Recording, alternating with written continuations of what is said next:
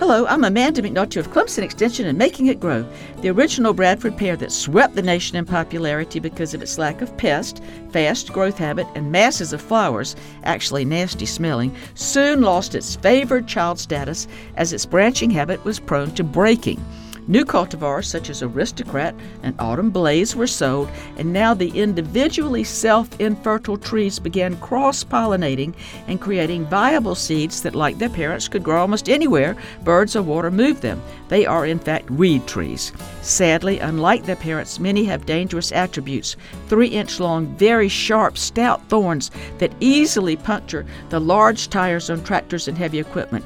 Fields left fallow for only a few years quickly become infested, and people clearing these fields must use machines with tank tread propulsion and get up every root to prevent resprouting. Funded by South Carolina Farm Bureau and Farm Bureau Insurance.